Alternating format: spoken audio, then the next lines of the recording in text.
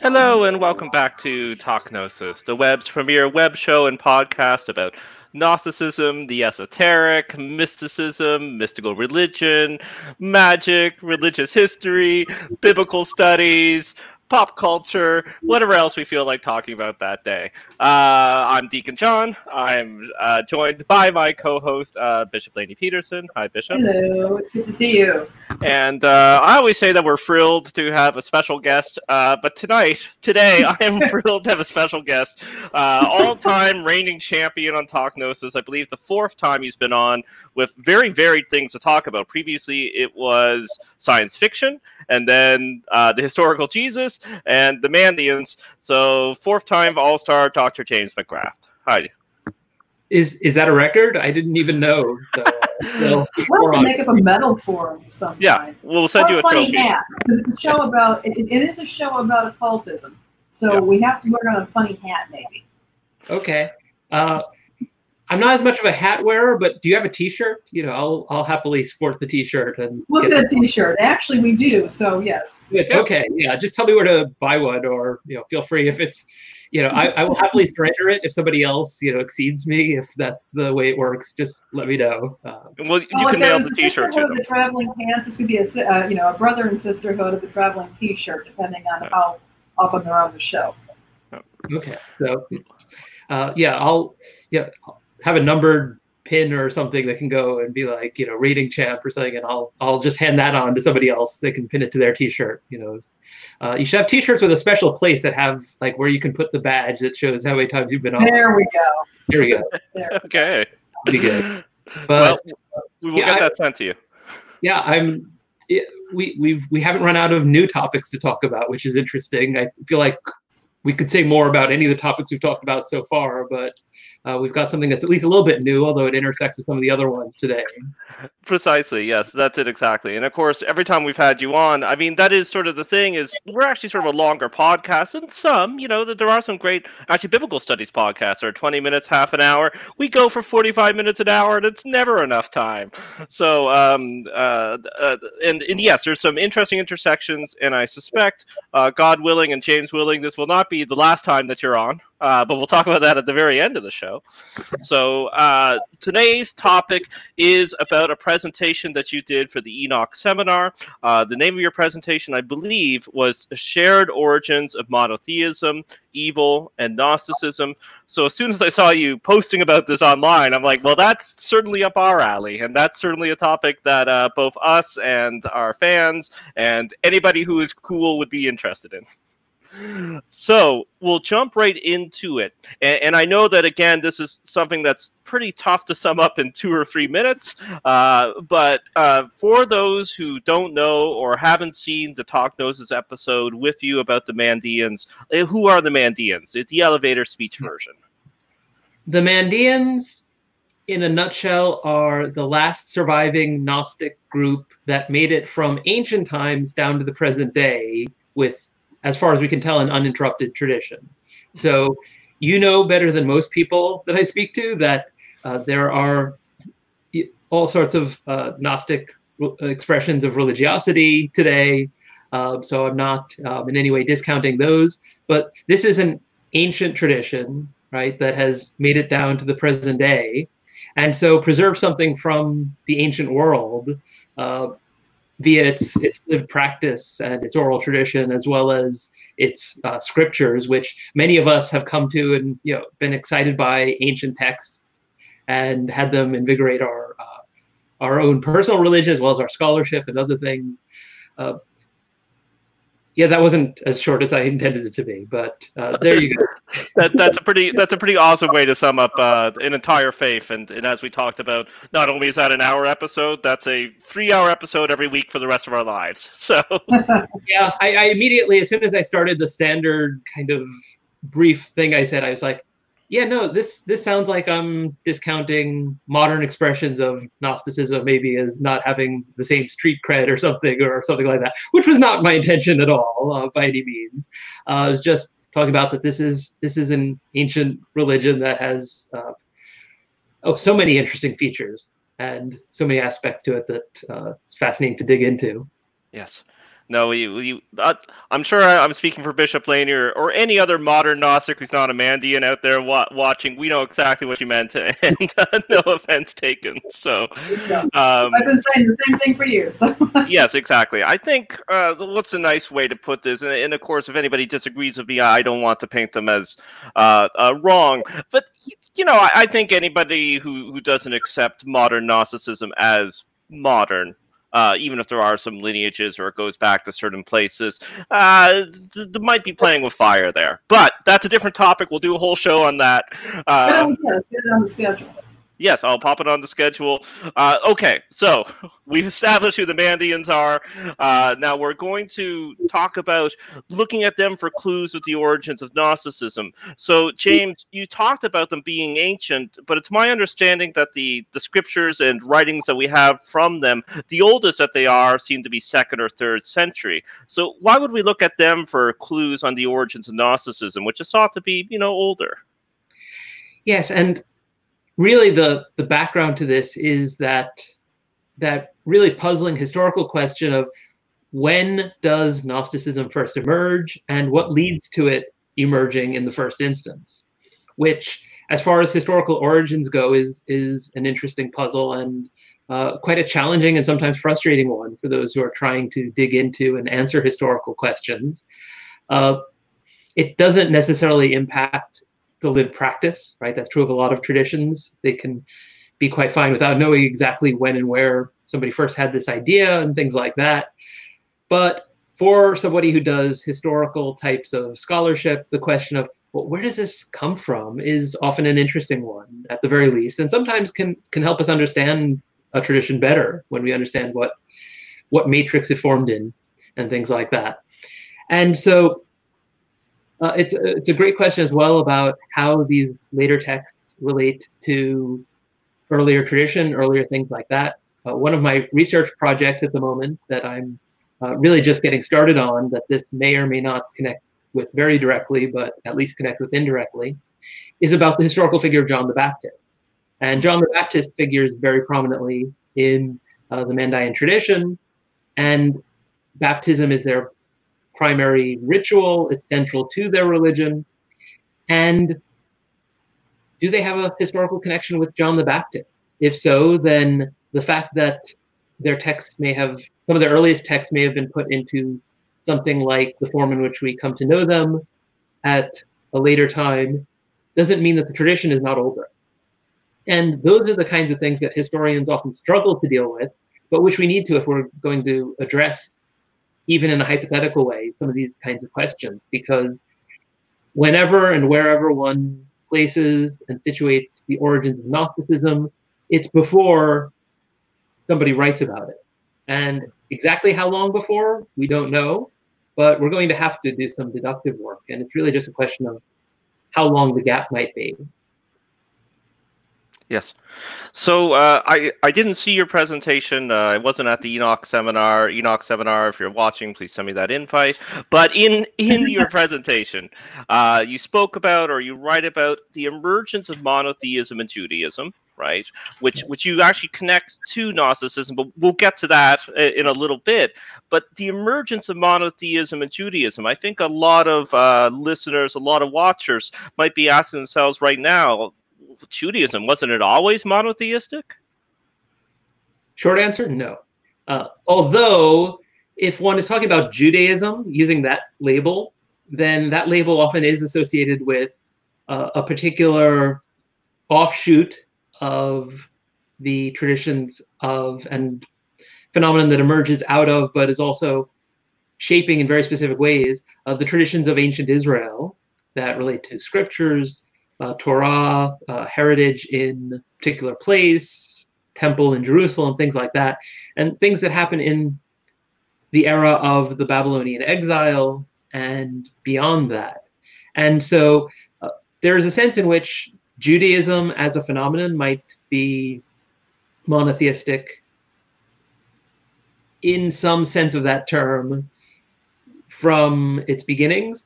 But really what I'm looking at in this paper is pre-exilic Israelite religion and how Judaism and Gnosticism might emerge as sort of trends reacting to one another out of that same shared heritage. So Gnosticism and Mandeanism, they're often thought as common era. In my notes, I have 2nd and 3rd century, but we could probably even say 2nd, 3rd, 4th century. How could their origins be connected to this much earlier development with the Hebrew scriptures, the emergence of monotheistic developments, and what does this all have to do with the problem of evil? Like, sort of, like for some context, like the Babylonian exile is that 500 before the Common Era? That puts it about right. Yeah, that's So this is much earlier than the time frame we often think of for Gnosticism. For those who aren't familiar with these dates. So how are these events connected, and what does this all have to do with people trying to figure out why there's evil in the world? Right. Well, the short answer, as far as the connection with evil is concerned, the Enoch seminar focus was on the problem of evil. I think there is a direct connection with this, but that's why that was highlighted in the title of the paper and part of the exploration. But I think there is a direct connection, which I'll get back to in a moment. But let me first make clear that I'm not suggesting that the Nag Hammadi scriptures actually date centuries and centuries earlier than has been thought, or something like that, right? So that's not what I'm saying. I'm not saying that Gnosticism, even in the form that we know it, either in Mandaean scriptures or in texts that were found in Egypt or from anywhere else, is precisely the religion of some earlier time period. What I'm suggesting is that there's a direct link, right? Just as we can say that Christianity emerges out of 1st century Judaism, and yet if we trace that trajectory and are dependent only on texts that emerge from that heritage of Christianity as we come to know it, then there are things about its Jewish matrix that we might not think about or might not be aware of. So I'm talking about what is it that gives the impetus to this? And really what I'm focused on is this really puzzling question about a key characteristic of Gnostic sources. And I know there's some people who have problems with that term. That's one of the things that I heard, even though I apologize for using it at the Enoch seminar. But I think it actually works for reasons that I'm happy to explain. But for anyone who takes offense, please keep listening and let me, just take it shorthand for something else if you prefer. But really the question is, where does this characteristic that we find in the Nag Hammadi texts and that we find in the Mandaean texts come from, where not just some inferior or malevolent creator is thought to be behind the material world, and that's why there is evil and there is suffering. And as I usually throw in when talking about this with students, there are things like organic chemistry exams, for pharmacy students and things like that. Anything that you think is horrible, right, can be blamed on this creator who makes a world that has these things. That in itself is, I think, a solution to the problem of evil, right? And whether you find it persuasive or not is another question, but it is an attempt to take seriously that the world seems really messed up, and yet there are glimmers of light, and to find a way of thinking of the cosmos as a whole and existence as a whole that does justice to that. These texts, though, do something very specific that I think we should find puzzling. And if listeners who know these texts haven't found it puzzling, I hope I will introduce them to the puzzle and then maybe also offer a possible solution to the puzzle. Who and where, would find it to make sense, to find it meaningful to identify specifically the God of Genesis, the God of the Jewish scriptures, as that creator, right, of this world, right? So if you are Jewish, if you are part of this Israelite heritage, it would seem like, if you have these scriptures and they're authoritative to you, then you might not want to denigrate the deity who is lifted up as the God, right, above all other gods and things like that, right? Yeah. If you're not Jewish, if you're not connected with that Israelite tradition, why bother, right? Why focus on that particular deity, that particular divine concept, those particular names and things like that? And so that's what I think is a puzzle that is crucial, and I think is central to making sense of Gnostic origins in general, right? The question of where does it come from in Egypt, where does it come from in other places, where does it come from in the Mandaean tradition, can each be asked separately. But this is something that's found all across that literature, right, from Egypt all the way to Mesopotamia. And so I think it's there and has something to do with its origins, it's something to do with its core. And it's a puzzle. And in a nutshell, hopefully being more succinct than I was with my in a nutshell about the Mandaeans, in a nutshell, the Israelite tradition was not always monotheistic. And it's in the exilic, post-exilic period. It's with the compilation of what's known as the Torah, the Pentateuch, right, the Jewish scriptures, that you get the promulgation of monotheism as the way to worship. Right? It has some earlier roots than that, but that's when it really starts to be centralized. It has institutional support in a new way, and there's an attempt to promote it, and in some cases to impose it. And the broader Israelite tradition that had divine figures like Asherah and Anat and Baal and all these other figures doesn't just disappear. Right? So we have evidence from, particularly from Elephantine in Egypt, where there was a temple of a Jewish colony there. Right? So there was a Jewish expatriate community there that worshipped their god Yah, as well as, you know, Anat Yah, who is mentioned alongside, you know, that male deity, and it's fascinating. And in essence, what I'm arguing is that that doesn't just disappear when that temple in Elephantine gets destroyed. Right.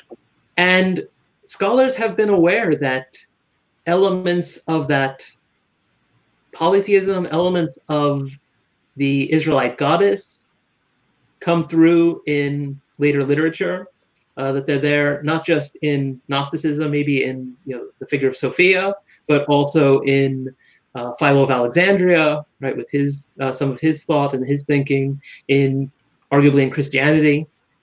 And the argument I made in my paper is that it's elements of that tradition that didn't just say, oh, sure, we're going to get rid of all the other deities now. We're going to identify the supreme God and Yahweh, you know, El and Yahweh are going to be, you know, view them as one, and fine, sure, why not? We'll just abolish everything we thought, and we'll, yeah. Some people apparently were fine with that, but not everyone was. And somebody kept those traditions alive somewhere because they continue to have an influence. And my argument is that, and I realize, once again, I failed to be succinct, but my argument is that representatives of that tradition, right, people are preserving it in an area where monotheism starts to be promoted, the Torah starts to be promoted, are precisely the ones who might take that creator God, who's now being promoted as the only true God and the supreme God, and make fun of him. Right. And make fun of him in the specific ways that we find in some of the Nag Hammadi texts, right, where, like, you know, you blind God, you think you're the only God here, you know, are you that ignorant, and all these kinds of things. You know, they're really mocking the promoters of that identification, right? And I think that once we propose it, suddenly this thing that's historically one of the more puzzling features of the Gnostic tradition actually makes a lot of sense and seems like something natural for a group of that sort to propose, right? And so I don't think that becomes Gnosticism precisely as we get it from the Greco-Roman era, right? There's drawing on Greek philosophy, there's other things, but I think that Israelite tradition, of protest against the imposition of monotheism, contributes something to what becomes Gnosticism, and that's my argument in a nutshell. Right. So you can make we're not saying that Gnosticism is 2,500 years old or just sprung out immediately from these conflicts between the monotheists and the sort of traditional religionists of Hebrew religion, but it resolves some of those puzzles you were talking about when you have this through line and this connection, the puzzle of why you would have these texts that in many ways focus around the deity that's found in the Hebrew scriptures, which, as you pointed out, if you weren't Jewish or not connected to Judaism or the Hebrew or Israelite traditions in some ways, why would you be writing about them?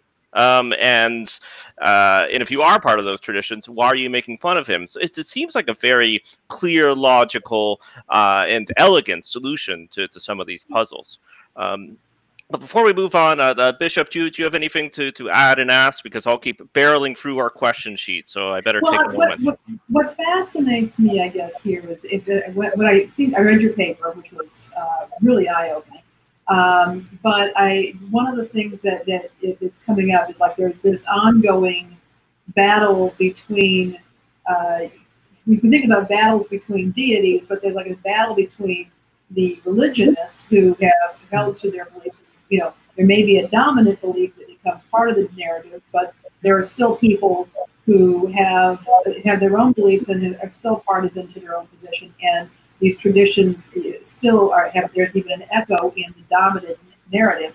A while back, I was reading something about the Norse mythologies where you have the Aesir and the Vanir, but their enemies are the giants. And one of the explanations for that was that the giants represent a pre-Norse tradition, an even older indigenous tradition, and there was a twilight of these gods, and that got expressed in the mythology. Even people like Tiwaz or Tyr, he became eclipsed by Odin, and that made that into the Norse mythology. So, of course, we have our own set of myths in this tradition, and I'm almost hearing that happening here. You know, that's what struck me, was that you've got these clashes, but the indigenous people or the people who maybe lost the battle, their voices are still there, and you get remnants in these conflicts with the myths. That's what I started thinking about. Yes, thank you. That's very helpful. And it might be that as I move on to explore this, well, I might have to put together a collaborative project that brings in people who know Norse traditions better than I, well, not better than I do, knows Norse traditions, period. Because it's, I'm as vaguely familiar with them as anyone, but not intimately. But certainly in the Southern Indo-European tradition, if you go to South Asia and Persia, that sort of area, you find that there is an inversion of which figures and which terms are used for essentially deities, angels, beings of that sort, positive beings, and which ones are viewed as negative ones. And so clearly there too we see essentially a reaction against something. It's hard. We'd have to do a lot more historical work to say, okay, so who's starting this and who's reacting against whom and how does this all play out? And rather than get into that, it's just there is a phenomenon of religious inversion, right, and reaction, and there's definitely something that would be worth doing a whole conference on, maybe, or an edited volume like that. I think it's fascinating, and you even have, we hear about in the scriptures, Nephilim, the angels coming down and mating with the daughters of men, and you have giants. Okay, who gets called a giant? Who gets called God? Right. And I actually was going to go a little further, and forgive me, Deacon, into the question. Oh, please. But when one of the questions has to do with Yaldabaoth being described as a serpent with a lion's face, I sometimes, just a thought came to mind. Okay, you've got the old serpent, slithering around the Garden of Eden, but then you've got this lion's face. I don't know if the Lion of Judah would be that would be something they would put together to mock some of the later beliefs, to say, okay, we're gonna fuse a couple of these symbols together and mock him as he sits on his throne. But that's one of the things that came to mind when I was reading this. I don't know if you have any insight, but you know a lot more than I do, Dr. McGrath, but I'd be interested in hearing about that. Yes, well, how they come up with the figure is hard to say. That's a wonderful suggestion, right? That maybe there's taking the serpent, which has started to be denigrated, along with all various other figures that were positive in pre-exilic Israelite tradition, and sticking the Lion of Judah's face on there, and saying, "Ha ha!" Look what we. There's a sense in which there's definitely an element of satire in this polemic, right? Oh yeah. And one of the things that's just amazing about Mandaean texts is just the way they do things with wordplay, and there's so much satire and so much humor in there. If you're Jewish or Christian, you have to have a thick skin reading them, because there's a lot of polemic that might be coming in your direction. But if you can appreciate humor, and wordplay when it's clever, even if it's aimed at you, then there's just so much in there that's rich. But yeah, one place where I've seen some interesting things that come out of this, there's clearly a serpent figure in who sometimes plays a positive role in Gnostic literature, and the serpent figure plays a negative role in Jewish scripture. And among those, it's not just the serpent in the garden, but also this figure that's sometimes called Nehushtan, right? This sort of serpent wrapped around a pole that's lifted up and is some sort of symbol or deity or whatever. All we have is polemic against it in the Hebrew Bible, and so we don't know the details. But one thing that's interesting is Margaret Barker, in one of her books, mentions a missionary to China who, or the son of missionaries to China, who said that they came across a community that seemed to have some connection with pre-exilic Israelite religion. Like these are people who, and a diaspora that had spread at least as far as Mesopotamia.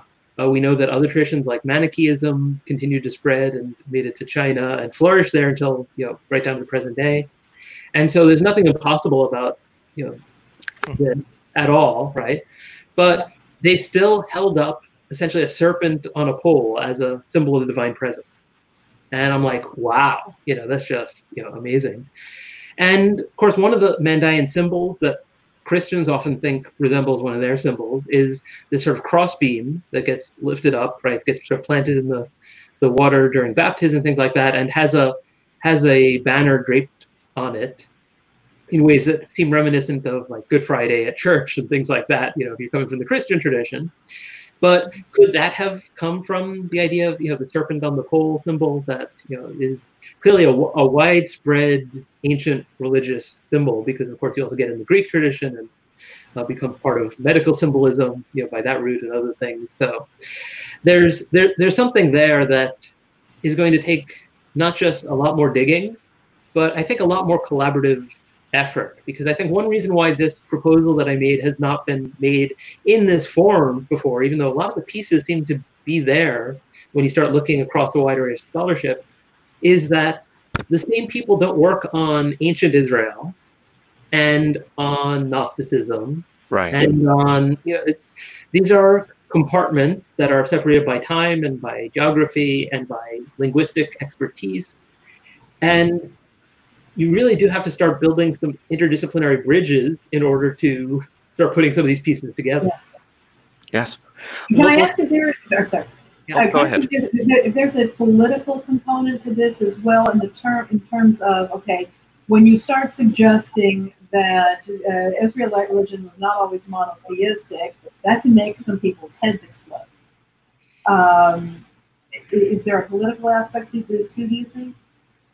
Certainly, there's some controversy in some circles about that. I think mostly from Christian fundamentalists more than anything else. If you go to the Israel Museum in Jerusalem and walk around, there are all these artifacts that reflect pre-exilic Israelite religion, and the official line seems to be, looks like we weren't always monotheists. And there's a sense in which even reading the Hebrew Bible, even reading the Jewish scriptures, if you're reading it, you should be under no illusion that this tradition was always monotheistic. The only real question is, was there an earlier monotheism, and should the people in general have known better, and those kinds of things, right? Which are really questions of, a sort of a particular theological perspective, but that the majority of Israelites throughout most of their history prior to the exile were not monotheists, were not we might call monolatrists, worshiping in one place and all these kinds of things, that they had sacred stones, sacred trees, multiple deities, is something that really the Hebrew Bible and the archaeology converge on. And so in the mainstream of Judaism, as well as I think in a lot of Christianity, and certainly among scholars, this is not this is not controversial at all. Yeah. Yeah, we actually we've done a few shows on Margaret Barker's work, and I remember making an observation or joke. I'm just going to quote myself because I'm so in love with myself. But you know, I've heard it summed up basically that in archaeology, like in Israel, Palestine, that you can't dig a hole without finding an Asherah. That is a small clay depiction of the goddess that was probably used in the household for ritual. There's just literally perhaps even thousands would be an underestimate, but the way that they're presented, like as you were saying, in some museums and with some scholars, it's a doll, or it was invading pagans, or Canaanites, or just anything else, but sort of looking at it as a function of Israelite religion and its relation to Asherah. There's we already skipped ahead to the serpent with a lion's face, so why don't we talk about that just for a few more moments, because I had the question on here, which I have written as Yaldabaoth is described as a serpent with a lion's face. But like, what might this have to do with early Israelite worship? Like, is there some sort of snake deity? We have the snake on the pole, right? Yeah, so that's the one I'm thinking of in that connection, right? Yeah. And yeah, exactly how specific deities were conceived, and when we're dealing with essentially the same goddess, for instance, or the same god, but by different names, because things like Baal, you know, it's a title really, master, right, Lord, rather than a name per se. And so when are we dealing with the same deity in different local expressions? When are we dealing with what were thought of as different figures with different stories? Is sometimes hard to piece together. But yeah, the serpent is just one of them, right? And I actually put together a list of some of the other names that emerge in Mandaean literature that I think are really part of this argument that I'm trying to make, because the Nag Hammadi texts obscure some of this because of the fact that they're written in Greek, you know, and in Coptic, you know, sometimes with evidence of translation from Greek.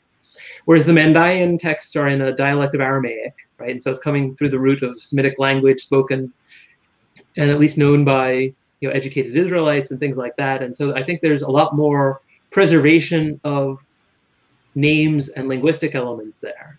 Let me just say, before I go through that list, that you mentioned another thing that I think has kept this from being seen as significant in the way that I'm proposing, as far as the origins of Gnosticism and things like that. And you said it yourself, these elements have been recognized as there in the archaeological record and in the scriptures, but were viewed as borrowings from neighbors, right? This pagan or Canaanite tradition, things like that. And really, it's now that we're seeing Israelite religion as itself an expression of Canaanite religion, that then you can say, okay, so if this is actually the Israelite heritage, and it's preserved into the post-exilic era, as they sometimes call it, it's there in literature of the Second Temple period and maybe even beyond, it's there in Jewish mysticism, even later times, it's having this ongoing influence, then that's becomes something much more significant and interesting, or at least it becomes interesting and can be understood and framed in different ways than if you're viewing it as just these influences that you want to downplay and people should have been escaping from, supposedly, and that sort of thing. Right. Yeah. So I think that in the Mandaean text we actually have light world figures. So aeons, in the Greek and Coptic tradition, emanations from the supreme divine source that have names that I think reflect pre-exilic Israelite tradition. Right. So after the first great light, right, the first great life, rather, which is the divine wellspring, right, the ultimate source, the one, you get, the second figure is Yoshmin, which comes from Yah Shamin, right, Yah of heaven, right, and you also get, the name, Baal of heaven is much more widely known, right, but you get Yah spoken of in the same way.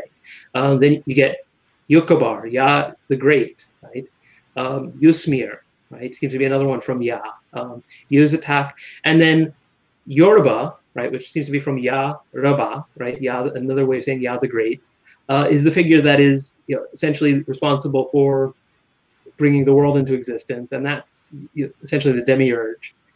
and is also known as Adonai, right? Is identified with the sun, right? Shamish. And of course, even the one God of Israel in synagogues, where apparently the Torah is being promoted and is caught on, you get these zodiacal mosaics and things like that, places like Dora Europos and things like that, where God is depicted in the middle of it as the sun and things like that. And then, so Yorba or Adonai is, closely connected with Ruhad Kudsha, right, which is, Holy Spirit, like literally, right? Although whether holy is the right way of translating the word when this is not a positive figure is another question, right? We have, and she's identified with Venus, right? And of course, the term for Venus in this language is Stira, right? From which you get Ishtar, Astarte, right? So that terminology comes through because it's in a Semitic linguistic environment. And then you have Abatur, right? Which is a fascinating name that I won't even get into because it's a bit of a puzzle in its own right, but is also known by a secret name Turel, right? Which seems to mean bull El, and that's one of the terms that's used in you get that in Canaanite literature, right? Right, from the relevant era. You have Tahil, which seems to be Ta, the Egyptian deity, plus El, who's also referred to as Gabriel, which is a more familiar name from the Israelite tradition.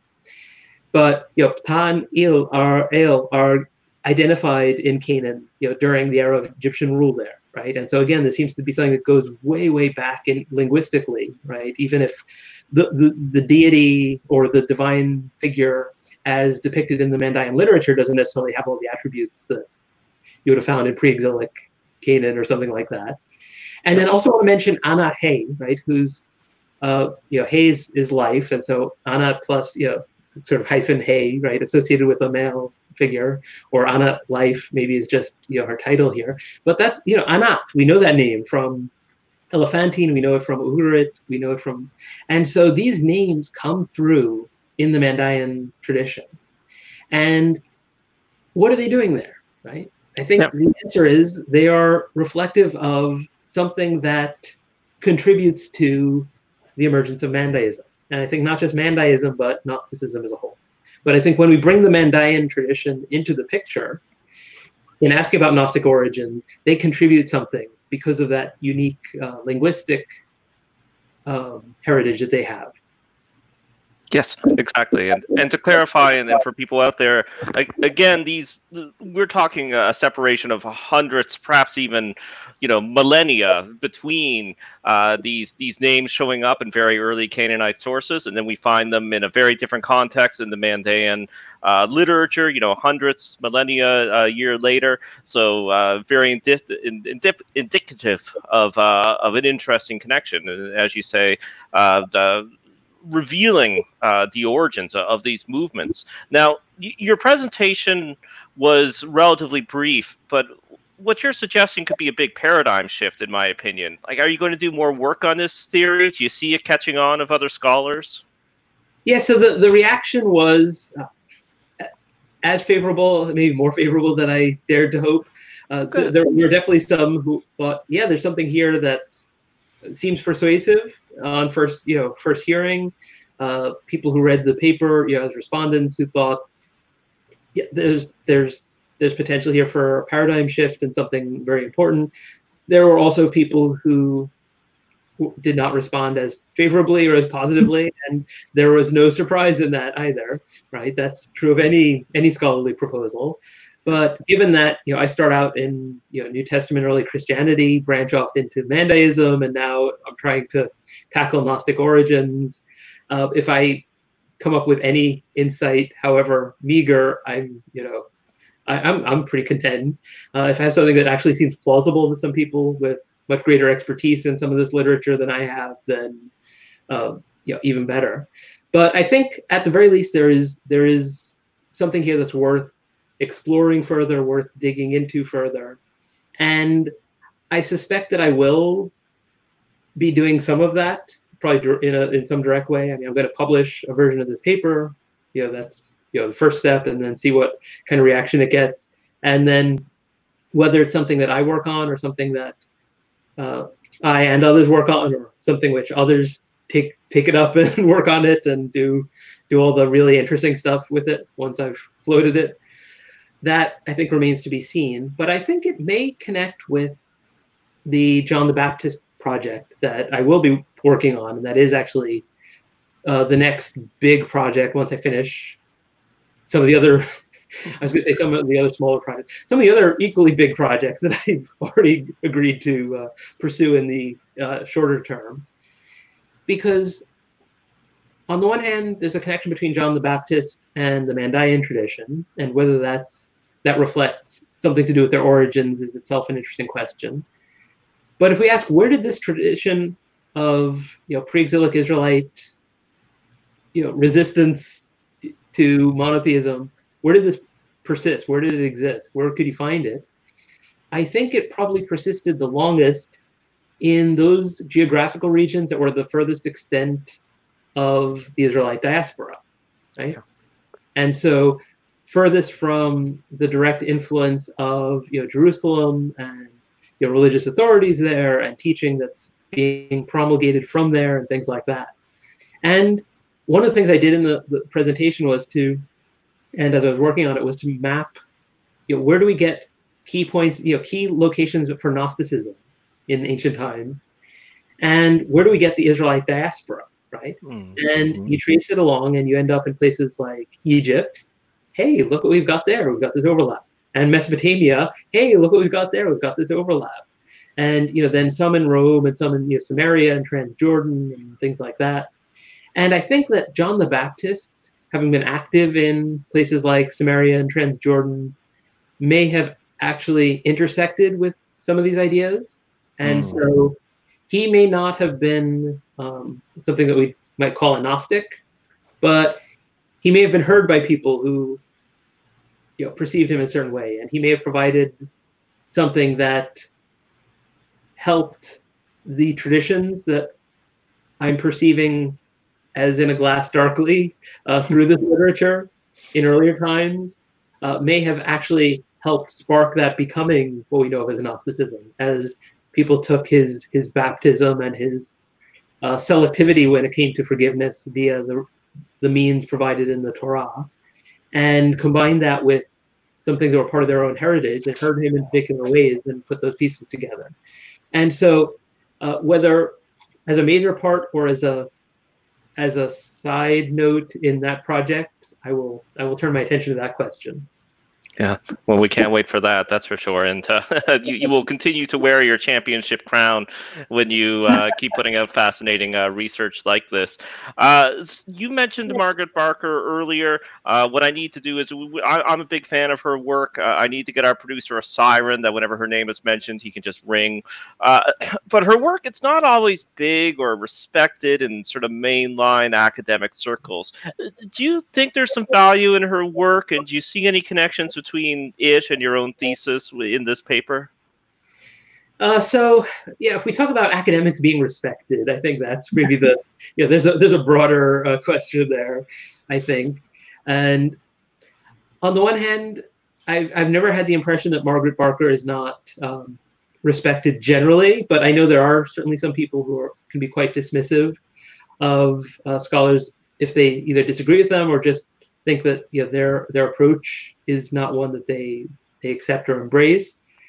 And it's important to distinguish, for me personally as an academic, it's important to distinguish between agreeing with someone, finding their conclusions persuasive, and finding their attempts to find alternative ways of understanding texts, phenomena, ideas, finding it valuable, finding it important, right?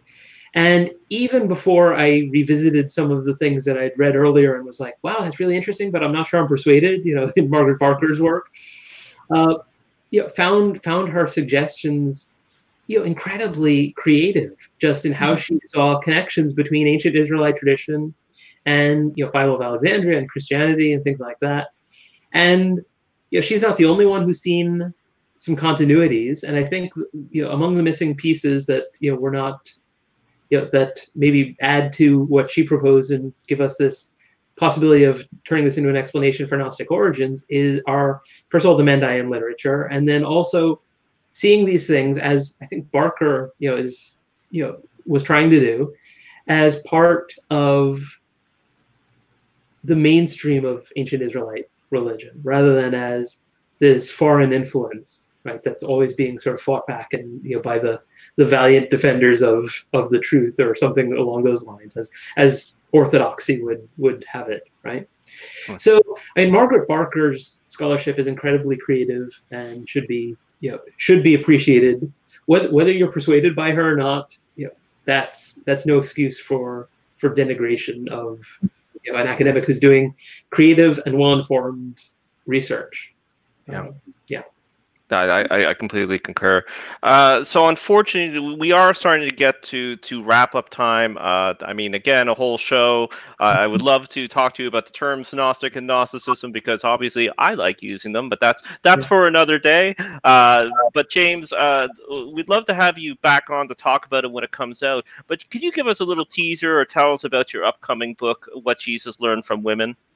Yeah, absolutely. And I look forward to the future conversations, whether about this and also, the one thing I will say, because we started with the Mandaeans, is that their key figure that the religious tradition gets that particular one of many names from, Manda, the hay, right? Is usually translated as knowledge of life, right? So Manda is knowledge, right? According to that linguistic analysis, which means that the Mandaeans are literally Gnostics. Literally. And so at least in connection with that tradition, I feel comfortable using it, right? Whatever else anybody might want to say about the broader tradition. When it comes to What Jesus Learned from Women, so that book is basically done, although I keep tinkering and doing things, but I'm basically at the stage of having a complete draft. It's gone out for some feedback, and it really is a continuation of a number of things that I've been interested in that have already been mentioned. The historical Jesus, right, as an interest of mine, which we talked about in a previous episode, John the Baptist, and the whole idea that Jesus had a teacher, right? Maybe had more than one, right? That learned from people, learned things, right? And so in the book, I don't get into the kind of detail that we've been talking about here because I'm not sure it directly influences him. But I think that the Galilee, that whole region in the north there, right, is a place where Judaism, as in this thing connected with Judah, and a broader Israelite tradition that isn't exactly the same as what you get emerging out of and centered in Jerusalem, exists. And so, where does he get that? From mother and grandmother and people like that. And so, looking at some of those formative influences is part of it, and connects with some of the things I know you're interested in, and so I want to mention that.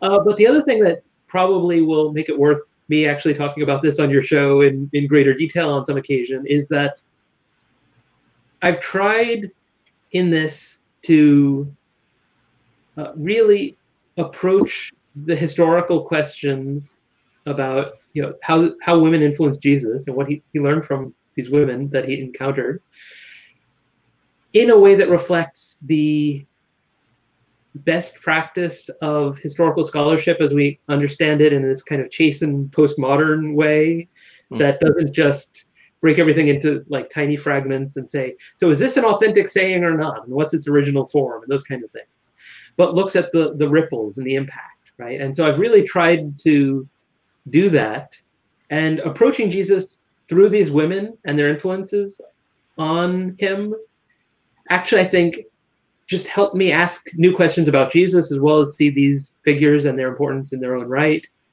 And some of those ripples, I'm bringing not just canonical, but extra canonical texts into the picture, because those ripples don't stop at the boundaries of the canon, right? And sometimes there are voices in the canon that are trying to push back against some of the ripples. And so we might actually detect them a bit more clearly in other places as well.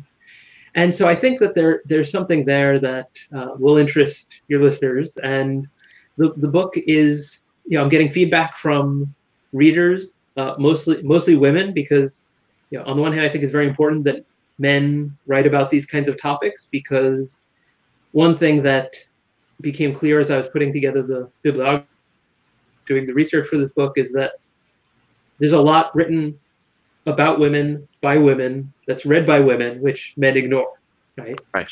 And it's terrible and it's shameful, but it's a reality. And so one thing that I thought is this shouldn't be, although a woman would probably write this book better than I would, that doesn't mean that I shouldn't write it. But on the other hand, I'm aware that I need some very, very serious feedback from women in particular, female scholars, female clergy, just female readers in general, because I'm trying to give these women whose voices are not allowed to be heard in the New Testament as fully as they deserve to be, allowing them to speak. And to do that, you have to go beyond the limits of what a sort of positivistic approach to history would allow you to say, which gives you just very, very tiny fragments, no names a lot of the time, and sparse details. And so in trying to creatively explore those stories, I need feedback. So you as a woman think that this is plausible from as I'm trying to get imagine what this person might have done and said and all these kinds of things. And so I'm waiting for that feedback and have it with readers, and then it's going to go to the publisher, and hopefully will be out in the not too distant future. Awesome. Can't wait. And we'd love to have you back on to talk about that in depth. So it is wrap up time. Thanks again so much, James. The watchers at home, we'll also put this in the notes if I remember. This time I'll remember. We've been flashing at Religion Prof at you. That's where you can find James on all social media, as well as the name of his blog on Patheos.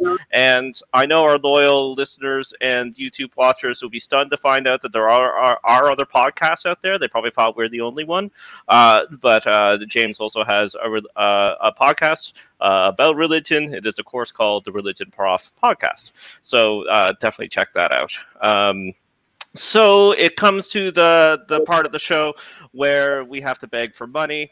Thank you so much for watching and listening. If you don't have any money, that's fine. Please keep watching and listening. But if you have a couple bucks to spare, please head over to patreon.com/Gnostic. And for as little as $1 per piece of media per month, you can also cap it as well. So if you only want to do $1, you can set a limit. If you're able to spare that, we do desperately need it just to break even. And also, if we can build up to Patreon, we want to introduce more programming, more features, and we need to be able to buy shirts for our champion guests, right? The guests who have been on the most. Little badges and funny hats if they want a funny hat.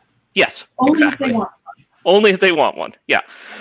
Trophies, stuff like that. So please, and if you can't help out, I completely understand, because I am the king of being broke. I am broke ass Obama, the leader of the nation of Brokanistan. So if you do not have anything to spare, we completely understand. But if you do appreciate the show, you like it, share it on social media, like and subscribe on YouTube, and if you are not comfortable sharing it on social media for whatever reason, just send it to a friend who you think would like it as much as you did. So thanks again so much. James, thanks again so much. Bishop, always a pleasure. Good to see you all. Thank you. Bye, everybody.